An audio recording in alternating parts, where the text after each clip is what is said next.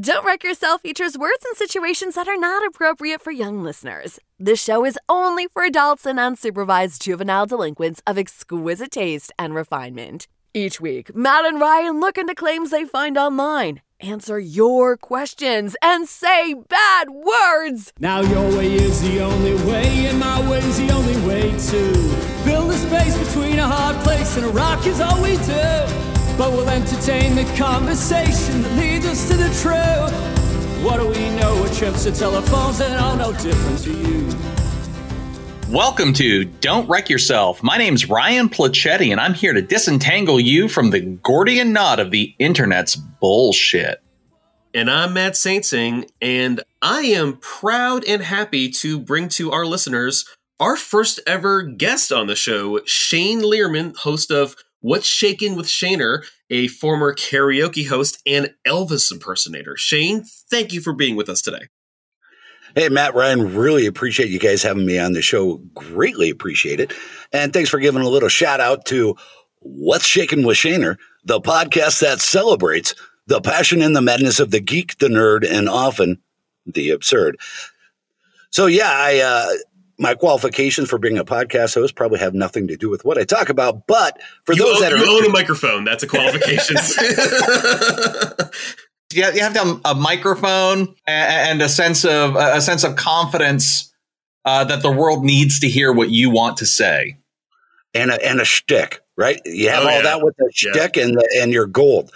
But to Matt's point, I've done a lot of things in my life, everything from Marine to short order cook to pig farmer. And I was even a security guard and bodyguard at one point in my life. But the most exciting part, I think, would be the 8 years I spent as a karaoke host and an Elvis impersonator. Yeah, that's right. I really was Elvis for 8 years and people paid me money. That was the funnest part about it. I did a goof or a spoof at a show as Elvis.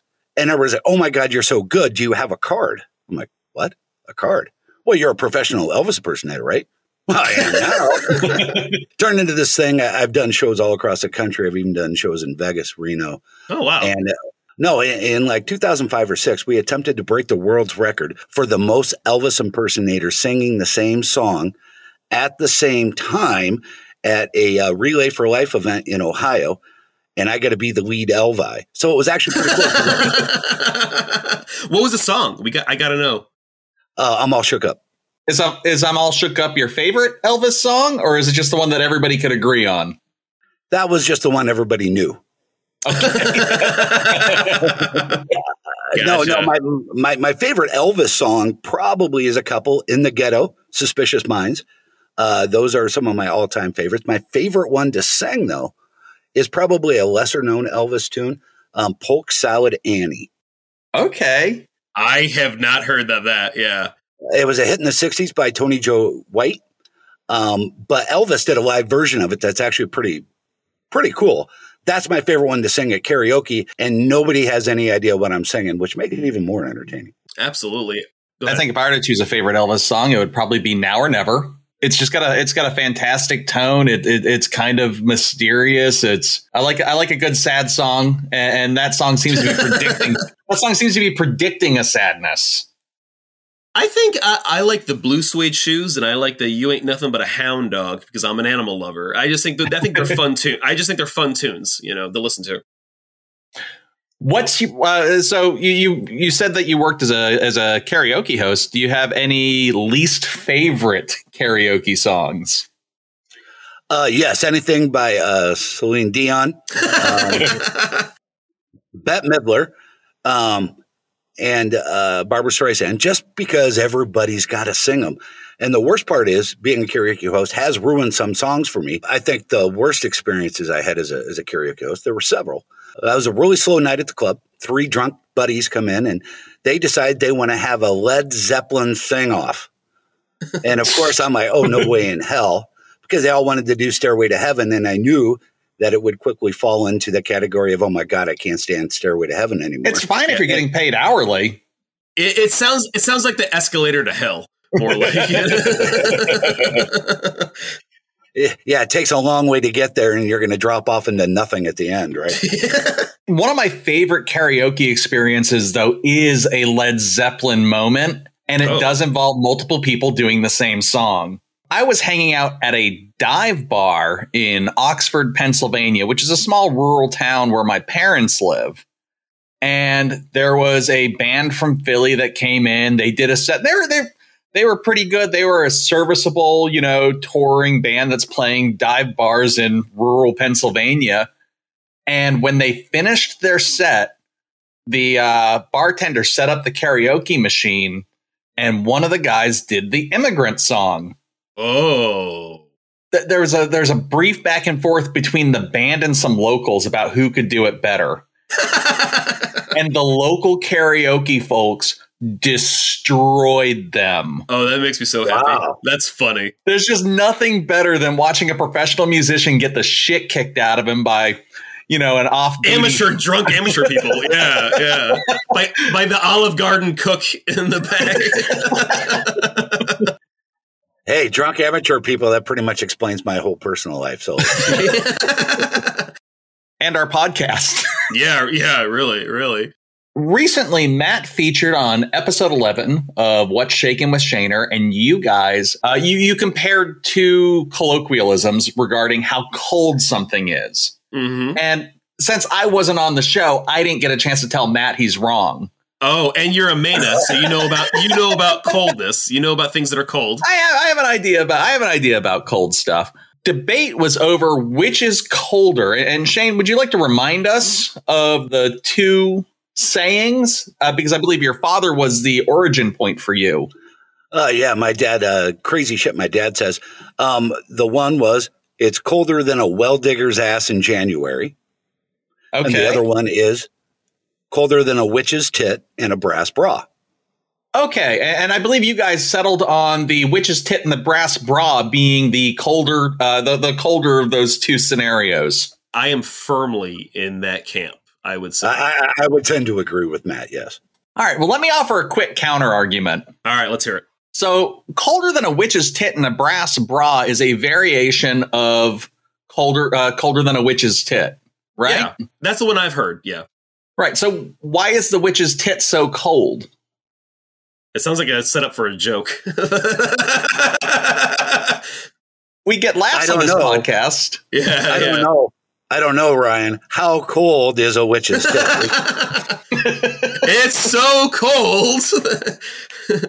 Well, I raised the issue of the temperature of the witch's tit because the well digger's ass in January is based off of environmental factors, whereas the witch's tit seems to be the source of the coldness. Now, in any given system or multiple systems in which thermal energy is present, thermal energy is going to move between sources of thermal energy, and it's going to tend towards equilibrium. I'm tracking. Let's see what you're saying. Okay. So in an environment that is undefined, and we're assuming that the source of the coldness is the witch's tit, then the witch herself is the origin of the thermal energy. The actual atmosphere is the source of thermal energy. So the brass bra as a conductor is going to either be conducting warmth into the witch's tit or coldness away from the witch's tit. See what I'm saying? I do see what you're saying, but I think that the law of thermodynamics, which I am familiar with, gets thrown out the window when you're talking about a mythological creature who has supernatural powers. So you are assuming that this is in the reality world that we live in. Okay. We're talking about a mythological creature that may or may not have existed. Is a witch's tit cold enough to freeze water? I would say it depends on the witch. Which witch do you mean? No, I think since we're reaching into the supernatural, I just think that the current physics and thermodynamics may not necessarily apply. All right. Well, let's say that the witch was made of ice. An ice witch. Okay. She's from Frozen. The one, she's from Frozen, right? She's from Frozen. Let's say she's an ice witch. Now, so you have all the thermal energy of that witch, and then you have, say, a lake. Okay. If you drop that witch into the lake, is the lake going to freeze or is the witch going to melt? It depends what kind of curse the witch is using, I would say. And I think the get out of jail free card here is just you're reaching into the mythological, supernatural things, and you do not need a logical explanation to explain that. That's my reasoning, and it's a get out of jail free card. It's a cop out. I will say this too, Ryan. I really like your comments. I mean, I really do. It makes you think about that. Makes one of us. Shane, you're hired. And it's not just because I have a face for radio. But also, to take it to Matt's point of view, it is something we don't know, right? So I'm going to go ahead and say, because witches in mythology don't even cast a reflection in mirrors. That's vampires too, yeah. Yeah, vampires as well. I'm going to go ahead and stick with it's mythical. Let's just not F with it. It's a witch's tit and a brass bra is colder. And I will just say this.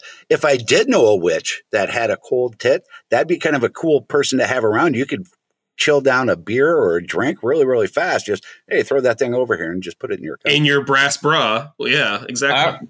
All right. Well, and then I think I would also point out that the brass bra doesn't actually make the witch's tit colder. Brass is a conductor. The reason why metal feels cold, it's not that it's a different temperature than the surrounding air. Right. It's just that air is not as good a conductor as metal. So when you touch metal, it's not that it's colder. It's that it's sucking the thermal energy out of your body. So again, that does not matter when you're talking about like dragons or like witches or vampires or anything else that may or may not exist. all I'm saying is that the combined atmosphere around the well digger is going to have a greater potential energy than any individual witch. We have to move on from this. However, I just think we are too far apart on the science. I think you're Bill Nye, and I'm more Ken Ham. Yeah, and I'm more the guy who believes the world's 6,000 years old. So I just think we're a little too far apart on that. Agree to disagree. All right. But our listeners, I want to know what they think about this, and they should let us know. I think Shane actually had a topic today that will that would seem to indicate that the world is older than 6,000 years old. That I do. I haven't seen the article from about this. I just have a description of it. So I'm really excited to hear about the science, not magic, behind this. Well, sometimes science is magic. I mean, it really is when you think about it. When you don't understand, they don't call him Mr. Wizard for nothing. There you go. No, it's this theory that's been around since like 1992. Yep. And John Anthony West, who was an American author and lecturer, he introduced some evidence, and he claimed to have hard evidence of a high civilization in the Nile River Valley, 10,000 BC or earlier, which is about 6,000 years earlier than they claim that the Sphinx was actually built. He argues that the desert monuments, including the Great Sphinx, the Valley Temple at Giza, and even further south, the mysterious Osirian at Abydos, show significantly unmistakable signs of having been weathered by water. Yeah. And they could have only been exposed to sufficient quantities or levels of water to include rain during the damp period that accompanied the end of the last ice age around the 11th millennium. Okay. So this is really the claim that the person is making here is that the Sphinx is orders of magnitude older than the other pyramids, and is that there was a civilization older than what we call ancient Egyptians. So that right there is pretty interesting. But before we go any further, I kind of just want to, if you haven't been to public school in the United States and you don't know what the Sphinx is, it's a big ass statue in Egypt. It's a head of a man, body of a lion, 66 feet tall. At the head is about 240 feet long.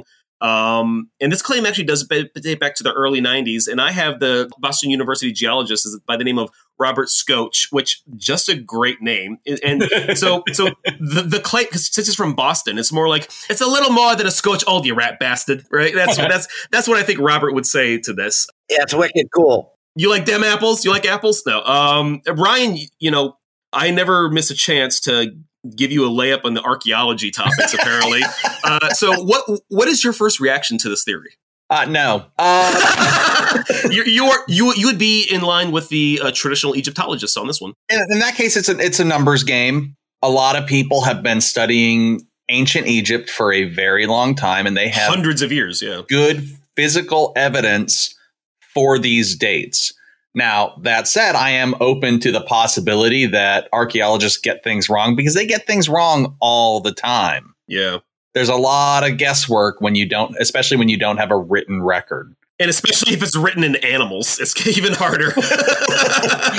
It's what does falcon feather set mean? Ah, man. I want to preface this by saying that I am not an Egyptologist. I've taken some classes on ancient Egypt in the 3rd grade when we all went through it. I had the pleasure of taking an introduction to Egyptian civilization with Susan Redford at Pennsylvania State University.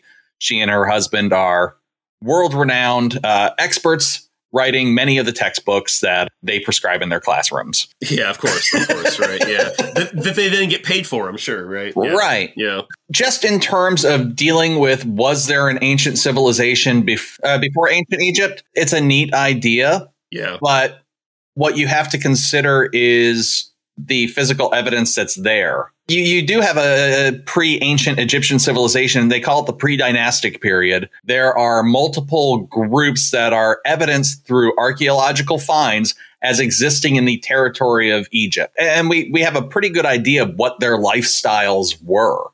And that wet period that followed the last ice age actually continued well into the pre-dynastic period and even the early dynastic period. Today's Egypt is much drier than the Egypt when they were building these massive structures. Yep, that's just what happens as you get older.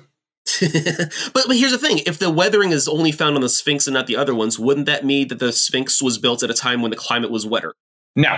Why? And I'll tell you why I think. So there's the temple that's associated with the Sphinx is constructed out of the same limestone. So the Sphinx itself is a large limestone structure that was largely excavated around. So they were quarrying around this thing and pulling blocks from that for other building projects. So they're able to identify the rocks that are used in the temple as matching the rocks that are used at the Sphinx.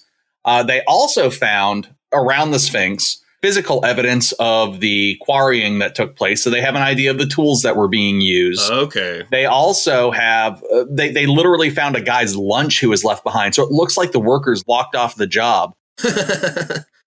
What that means, though, is that the Sphinx was not finished. So it's not like they finished it and then it wore away. It was the union got involved and they stopped working. Probably whoever was paying the bills died and they walked off the job. Yeah, I think we've just discovered the earliest times of the Freemasons.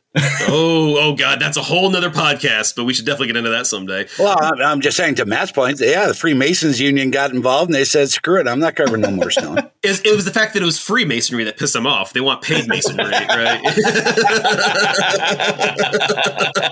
Yeah, who doesn't, right? Yeah, right. Yeah. No, I think to your point, I think I have a really good quote here from the University of Chicago, Dr. Mark Lenner. He is a leading expert on the Sphinx, and this is a direct quote from him that I just wanted to throw in here. Quote, "You don't overthrow Egyptian history based on one phenomenon like a weathering profile. That's how pseudoscience is done, not real science." So you have an archaeologist telling a geologist to go kick rocks, literally, and that your science fucking sucks. Well, see, and that's just it. That's why I like this as more of a thought problem. Yeah, right? thought experiment. Yeah. It really is, because if we're going to use one part of science to say something is plausible, but then ignore another part of science, is it because we think their science is bad, or we just don't agree with their outcome of the science, right? It's the tension between academic fields that is particularly funny to me, because I want to see a fist fight between these two nerds. I'd watch out. The archaeologist will be. Well, actually, it's an archaeologist The or a rocks geologist. They're both gonna have picks. This is evenly. Which two scientists would you pay to see in a fight? Which two fields of scientists would you see in a fight? I would see a physicist and a chemist. One has lasers, one has acid. Yeah, but see, I would say it'd have to be bare knuckles, right? Let's just do bare knuckle fighting. So then the geologist wins, because he's out working in the field with his hands. They're probably a little more in shape than the archaeologists go out in the field too. Yeah, but 200 years ago, right? Like, No. The Egyptologists today, are they going to Egypt and doing shit? Do geologists sandbag their sites after they're done? Because in archaeology, what you want to do? No, you have, in order to preserve the site for the next dig season, you have a sandbag day, and I think you get a lot of reps in. All right. Well, you probably would. But speaking of sandbags, I was a Marine. Dear God, if there's one thing I know how to do, it's sandbags. Is fill up sandbags. I was in the desert one time, just a quick little off-the-cuff story. When I served, I got out in 96. So one day, our platoon sergeant decided we needed something to do. So we went and filled like 200 bags of sandbags. Yes, sounds like the military. And then we broke for lunch. After we got back from lunch, we had a hole, right, from digging for the sand to put in the sandbags. So then he had us empty the sandbags, put the sandbags at the bottom of the hole, and put all the other sand back on top of it and put a flag there. So tomorrow we could start from scratch and do it all over again. Your tax dollars at work, listener. I am proficient. You would be a phenomenal archaeologist because you literally just described the cycle of opening and closing a site. Oh, there you go. There you go. Well, I think final determination here, Ryan, you are not sold on the age of this, on the older age of the space. Not at all. I think the fact that we can date it with the material evidence, like we know what types of tools that pre-Egyptian civilizations, like those pre-dynastic period civilizations were using, were largely stone. They start introducing copper, and bronze tools probably would have been the best for quarrying the stone. I'm not saying that they couldn't have quarried out the Sphinx with stone tools, but it seems a lot less likely than waiting for the development of metallurgy and creating tools hard enough to consistently break that limestone apart. So that would put it in the Chalcolithic or Bronze Age period, which would be far too late for 10,000 BC. Gotcha. Okay. Well, I kind of defer to you on this. What I would say is it's an interesting new evidence, but that it's just one data point in a field that has hundreds of data points. There are certainly gaps for sure, but I'm not sold that this fills one just like it doesn't fill one as good as a sandbag. Yeah, and the other thing to consider is that it's not just a single data point; it's a single interpretation of a data point. Yeah, that's true. That's true. We have a piece of data that would seem to indicate something, but you have to put it in the context of everything else. Well, and that's a great point. I mean, my mind, I try to keep very, very fluid. So I'm not really picking a side because I really like the fact that there could be something. Not saying there is, but it's just the thought of it. And just my last closing thought is, we're always told that the evolution of human civilization is a linear process, that it goes from stupid cavemen to us. But what if there was a high civilization prior to the Ice Age that was then destroyed? And we just don't have evidence of it yet. And I'm not saying I got proof. Ancient aliens. You're describing ancient aliens. Dear God, no, I am not describing ancient aliens. That is one thing I won't go down the road on, that I don't believe in. But I'm just saying, I think it's a great idea to think about and talk about because we really don't know. And to Ryan's point earlier, it's not like we have a journal. We have really good evidence, and the evolution of human society is not a point A to point B thing. It actually radiates out from points of discovery. So you have the independent discoverer of agriculture in South America, the Near East, and Asia. And probably Indonesia also. Looking at it as a linear thing, it's absolutely possible that somebody could have developed agriculture, but whether or not the stuff stuck is another question entirely. However, for a complex society to exist without us being aware of it, while it's possible, it is probably unlikely because human beings are creatures of habit. They tend to inhabit the same place for long periods of time. So you would expect to find, like me at the bar, I just plant myself for a while.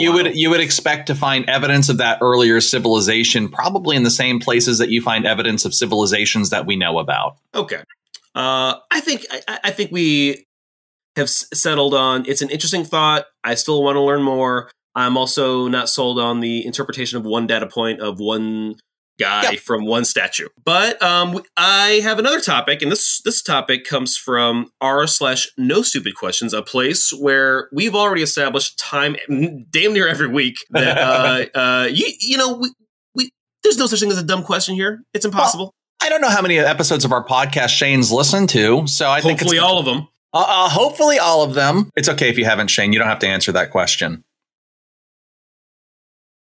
Sorry, I have a little microphone issue. Yeah, that's why I didn't respond right away. That's what I say too. Oh, could you repeat the question? I didn't hear that, Your Honor. No, actually, I have listened to several episodes. Not all of them, I'll be honest, but I have listened to several. Sure. And that's one of the parts I enjoy. There's no stupid questions. Those are always fun topics. So this question comes from Experts Shinobi 334. Oh, why are they even asking? They should have their own podcast if they're a self-declared expert. Do you think they're an expert who happens to be a shinobi ninja? Or do you think they're just an expert in shinobi ninja-ing? I think they are experts in 334 shinobi ninjas is what I would say. But 341 is too many. Yeah, exactly. The question is, if the Joker from The Dark Knight was real, how do you think the U.S. government would be able to deal with his threats? Gentlemen, first reaction. He's an American citizen, so they would probably have to go through our legal system, as opposed to if he was a foreigner, like in the sequel to that film, which featured Bane, who was Tom Hardy and clearly not an American. They probably would just drone strike him. I was literally going to say they're going to drone strike him. That's so funny. Yeah. Shane, what do you have to say about this? You're a comic book guy. I am. I've been reading them since I was probably about 8 or 9 years old, so I love the stories. I think part of it is the government would find a way to take him out, legal or otherwise, right?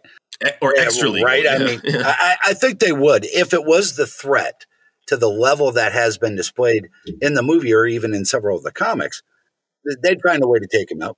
They would. So before we go any further, if people out there haven't seen The Dark Knight, you absolutely should. It is maybe one of the best Batman movies, right next to the Lego Batman movie, I would say. But the Joker in this film is portrayed by Heath Ledger, who sadly died of a drug overdose, I think before the movie actually came out. And the Joker is a psychopathic anarchist mastermind. He rose to power in the criminal underworld and thrust Gotham City into crazy turmoil. He's essentially a ringleader of an organized crime organization that's extremely violent. Another organized crime organization, Matt? This is the second time I did that. Yeah. Yes, it is. You did it last time, too.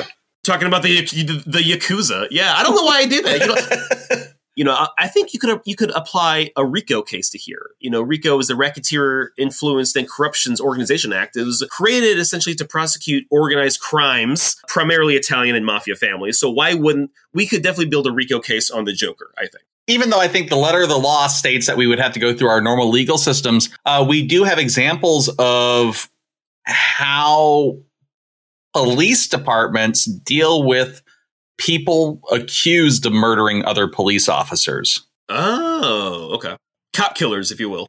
Yeah, in 2013, you had a gentleman named Christopher Dorner, who was an LA police officer and ex-military, by the way, who was who was accused of murdering the daughter of an ex-LAPD captain and her fiance. All right, then 3 further police personnel were shot and wounded over the course of this manhunt. Okay.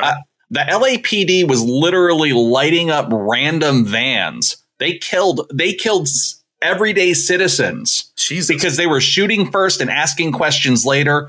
Ultimately, they barricaded. This guy ended up barricaded in a cabin, which was set on fire, and he did not make it out alive. Wow, that's wild. So when 2013 this happened? Yeah. So when we talk about how our legal system deals with American citizens, there's one track, and then there's the reality track. And in The Dark Knight, the Joker destroys a hospital. So you'd have to think that it would be closer to what you described, Ryan, than a RICO case, right?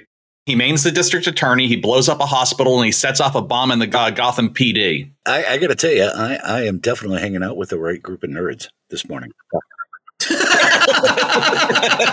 I thoroughly appreciate all of those things because Lord knows I'm a font of useless knowledge. And again, that's why we podcast, right? We get to share all of these geeky, nerdy things we like so much in a format that hopefully people are listening to, but they really don't come up in casual conversation, right? Next time you're at the water cooler, you're not just going to be like, so how do you think we'd take out the Joker if he was real?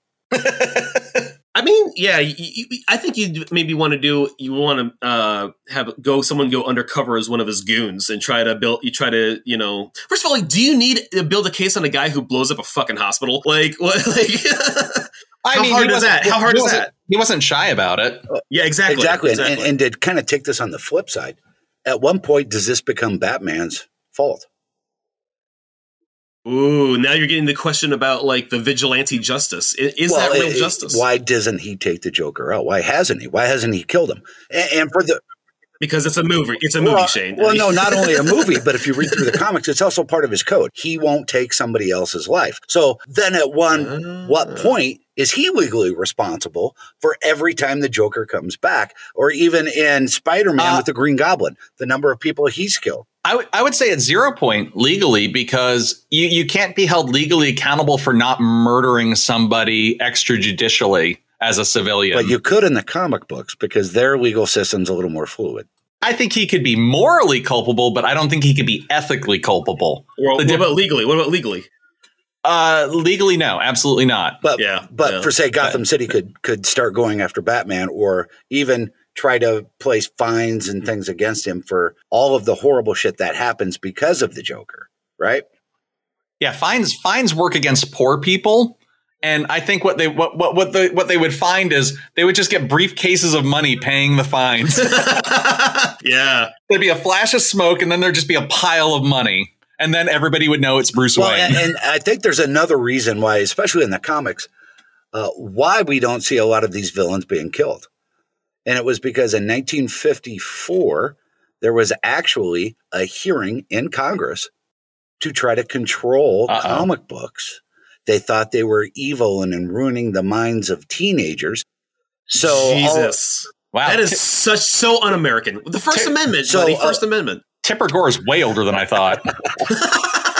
So was Al Gore, apparently. Hey, dear Gen Z, that's a really funny joke that you'd get if you were just a little bit older. Just Google it. Yeah.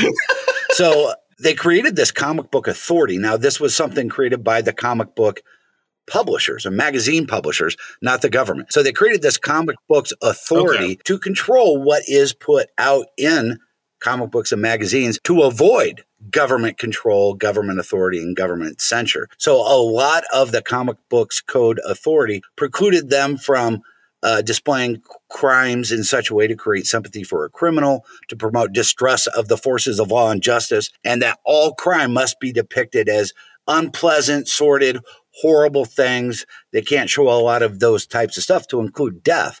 So I think if we just look at it from a comic book point of view, the reason the Joker has never been killed, or sometimes the Green Goblin, or the villains always come back because they weren't really killed, is because of that comic book code authority. Now, in 2001, Marvel stopped using it, and in 2011, I think DC and the other comics kind of followed suit too. And that's why we have a lot more mature comics for under some titles. But yeah, it's just interesting that they were trying to control all of that to include nothing to do with sex or seduction or rape, sexual abnormalities, fetishes. None of that could be published in comic books. The question I have real quick is the people who came up with these rules were the publishers of the comic books, not the government. Correct. It's like when Jeff Bezos authorizes foie gras-style feeding tubes for his employees, so that way he can say he's giving them a lunch. And foie gras-style shitting tubes, so they have a bathroom too. No, yeah.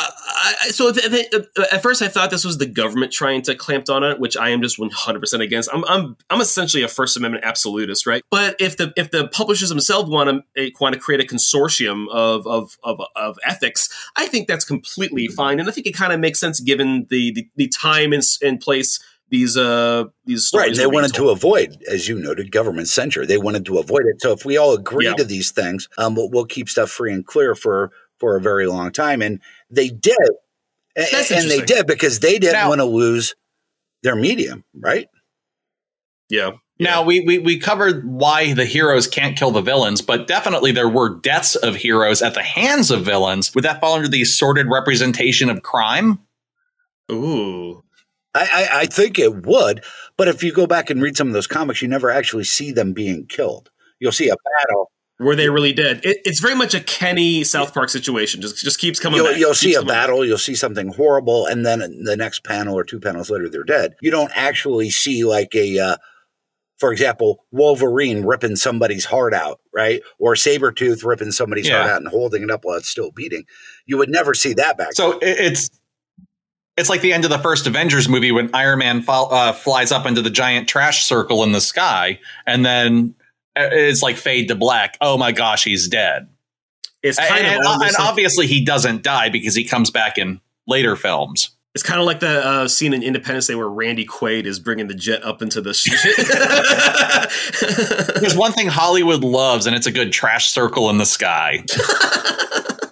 The trash circle in the sky was the villain of the first Avengers movie. It's the villain in the Suicide Squad movie. I did not even know that. I thought you were just making I didn't know he's an actual character. No, they love looming portals that look kind of like storms, and maybe things are falling out. Things falling from the sky. X-Men Age of the Apocalypse.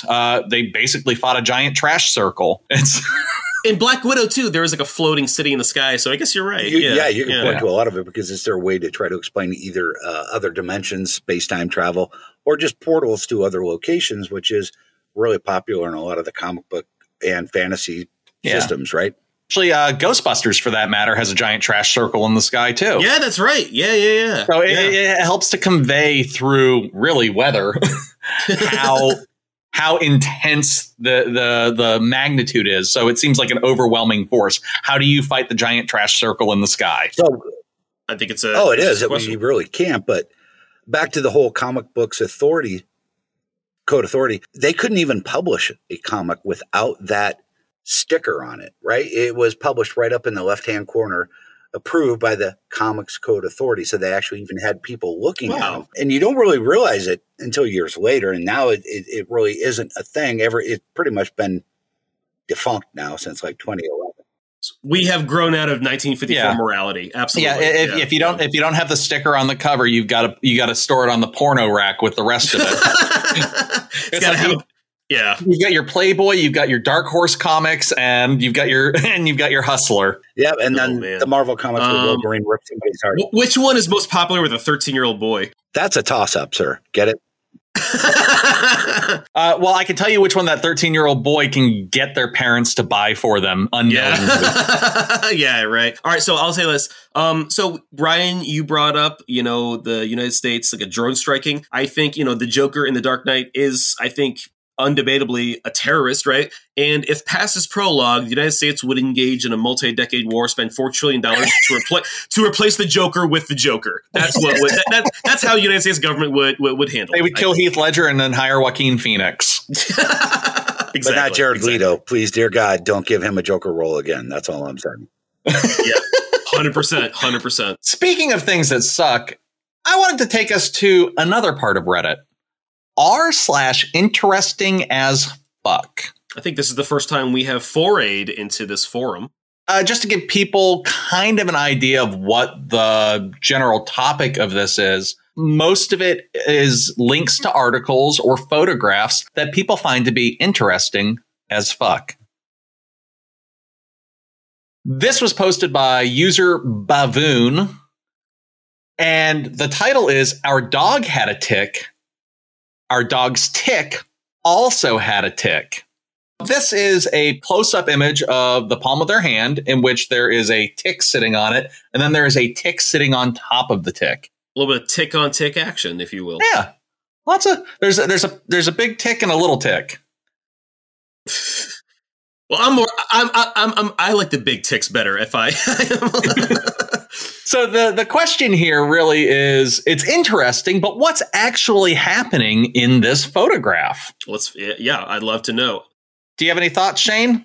Taking a look at this picture, I got to tell you, a tick on tick on a tick on a tick. I grew up in extremely rural Nebraska, hunting, fishing, always out in the trees and groves. And we would always have to do like a self-tick check if we were outside around the trees in the summer for a very long period of time. So I'm very familiar with them, but I got to tell you, I don't think I ever would have guessed a tick on a tick, but I'm not going to say it's bullshit. All right, so kind of describing this photo, like I said, there's a larger tick, and then on the tick is a smaller tick, and it looks like it's almost being worn like a backpack. He's riding the tick into battle. Yeah.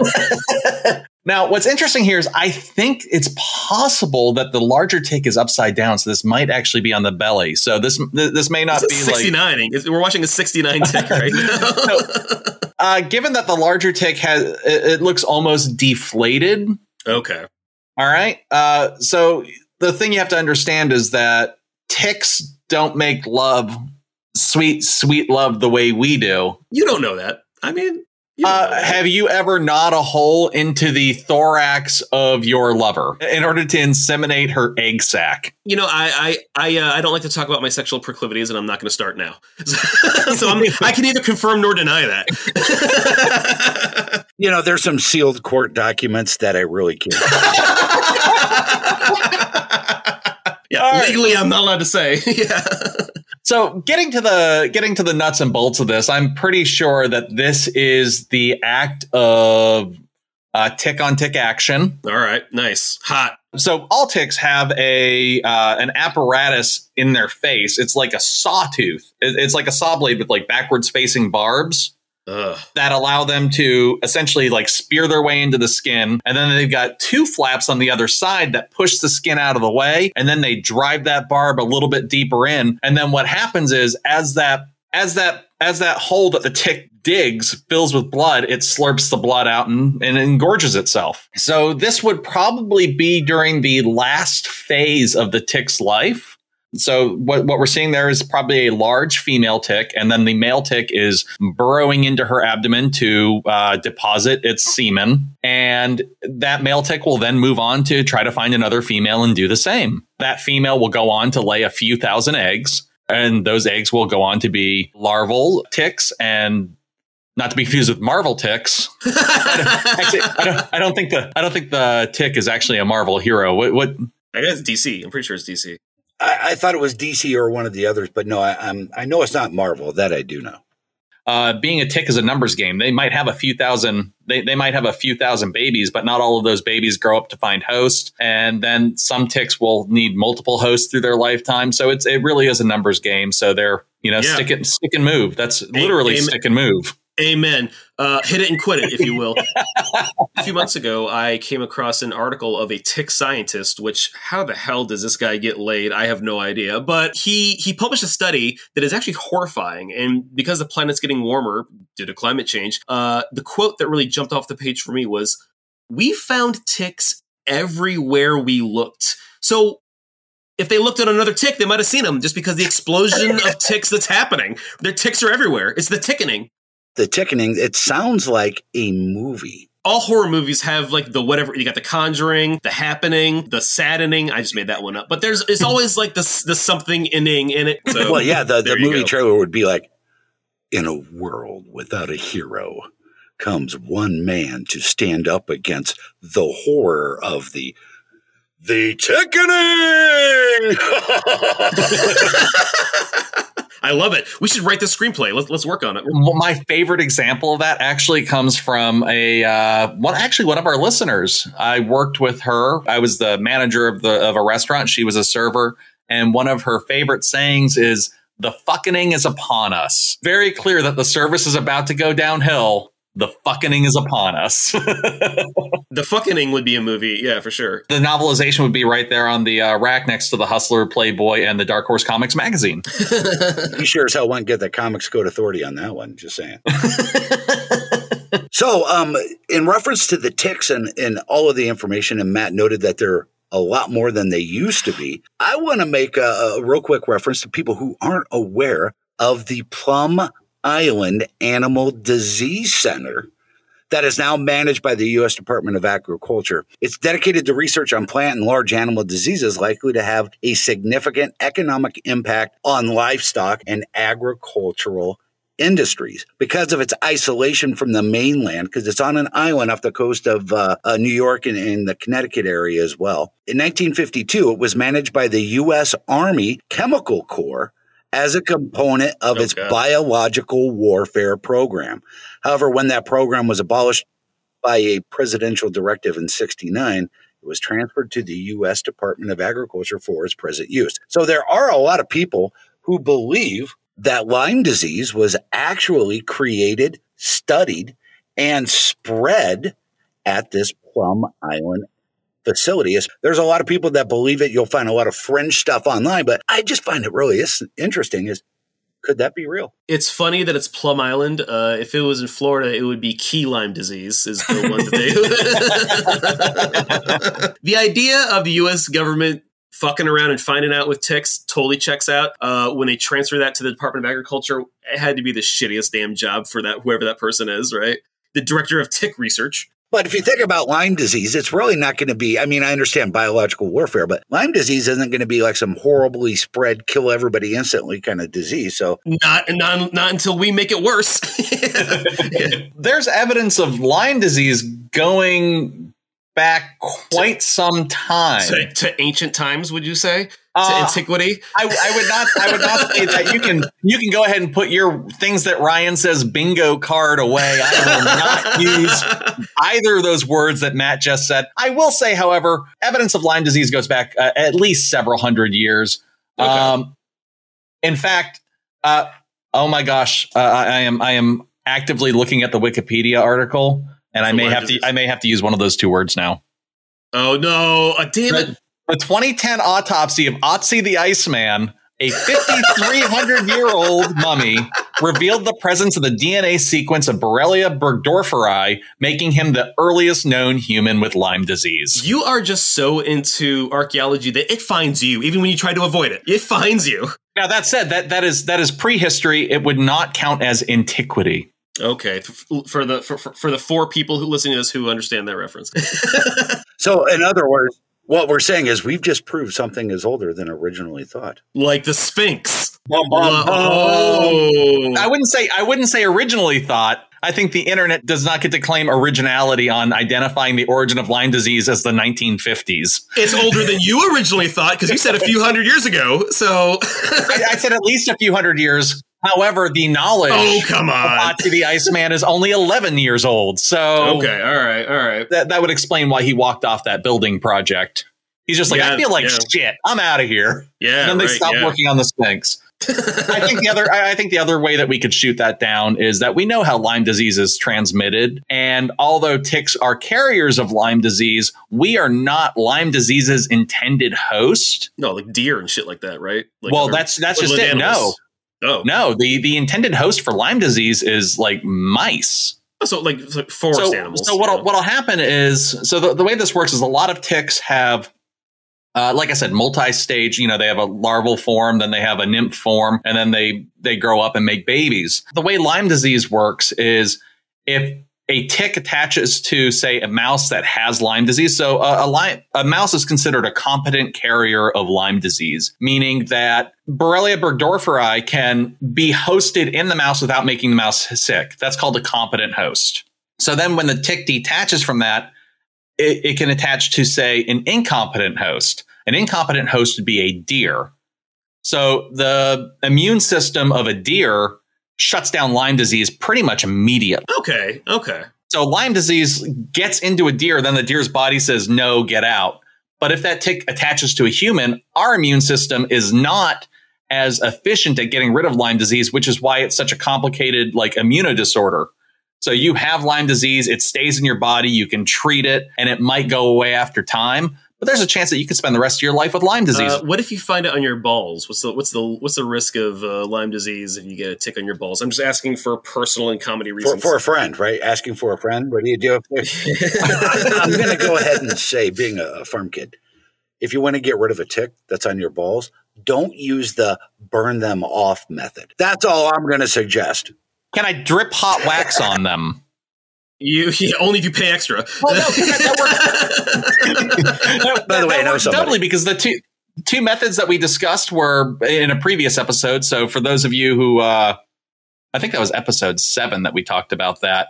It was our early stuff, yeah. Yeah, it is our early works. It's the stuff that people want us to play when we do our live shows, but we refuse to. And Shane, you mentioned not using the fire, but I found a tick on my balls and I used a match and it absolutely worked. There's heat, then there's also suffocation. So I would argue that hot wax is the best way to get ticks off your balls. It's definitely the funnest way. I'm just going to say this guy is not going to willingly hold an open flame down below because... Well, no. It's not an open flame. Not an open flame.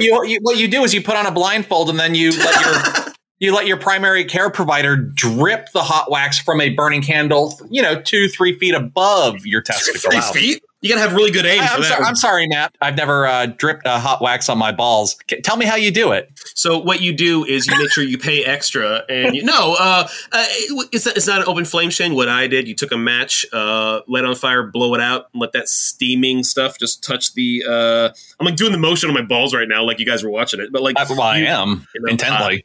Nice. Well, then you have to pay extra. That's what that means. No, it totally works, though. I'm sure. Yeah, that's... Anyway, we're kind of going off on ball sack ticks, But here's the thing. I would hold a lighter because that's the kind of guy I am. I would just grab my lighter and be, I'll burn you off. I'd grab a fucking blowtorch. Then I would set everything else on fire. Burn all the hair. Yeah. And then you don't have to worry about shaving or trimming if that's your thing. But I'm just saying, no. Testicles and sharp objects or fire, probably not. Well, to each their own. As far as this claim that Plum Island is the source of Lyme disease, or even the source of an abundance of Lyme disease in North America, is probably very unlikely, because the infection vector for giving humans Lyme disease is very circuitous and is just dumb luck. But would you put it past the U.S. government to test on it through the Army Corps of Engineers and have this laboratory testing and not creating it, but would you put it past them? They were actually doing that. This is the 1950s. They were doing some pretty awful shit. There's probably some ex-Nazi scientists living there. I wouldn't put it past them to try to find a way to weaponize it, but I don't know that they would necessarily have made it. I think it would get past the initial brainstorming phase once they brought in somebody who knows about ticks. Because that person would say, this is a terrible way to give people Lyme disease. I think as most conspiracies that involve the government go, it assumes just way too much competence to the federal government that I'm willing to give them. I don't think this many GS-8s or 9s could keep this kind of information secret, right? No way that the government is that. I'm not an anti-government guy by any means, but I just don't think they're as competent as you look like one. This off. Yeah, right. Look like Randy Quaid in Independence Day, right? You look like Randy Quaid now in his regular everyday life. Ted Kaczynski, but I could be wrong. He was also an Eagle Scout and a singular authority on mailing explosives. Anyway, well, I'm glad I look like that guy. But a PhD, thank you. We're saying you look smart in mathematics. Yeah, smart enough to not get away with murder. Is it exactly? We conclude this TikTok by encouraging you to visit our TikTok and our other social media, which Matt will list off because I don't remember them all. He usually says this part. You only have to remember one thing. It's We Are Wreck Your Pod on Facebook, Instagram, TikTok. Uh-oh. Oh, no, I think that's it. Is that it? And Twitter, shit. No, We Are Wreck Your Pod on TikTok, Twitter, Instagram, and Facebook. We have a listener group and a page, so make sure you are joined and liking us both. All right, then speaking of other people you should like, Shane, would you like to tell them where to find What's Shakin' with Shaner on the internet? Oh, absolutely. We even have our own website. What? We do? Yes. ShakenShaner.com. No G in Shaken, because it's silent for geek. So yeah, you can go there, check out all of our episodes, as well as find us on Twitter and Facebook as well. And the show is pretty much listed on all platforms, and my most favorite part so far being a podcaster has been doing this with other podcasters. So guys, this was great. Ryan, Matt, thank you so much for letting me be with you this morning. A lot of fun. Thank you for joining us. We appreciate everything you brought to the show today. It's nice to not have to do the heavy lifting on the research. Yeah, which everybody knows is your forte. Yeah, I've listened.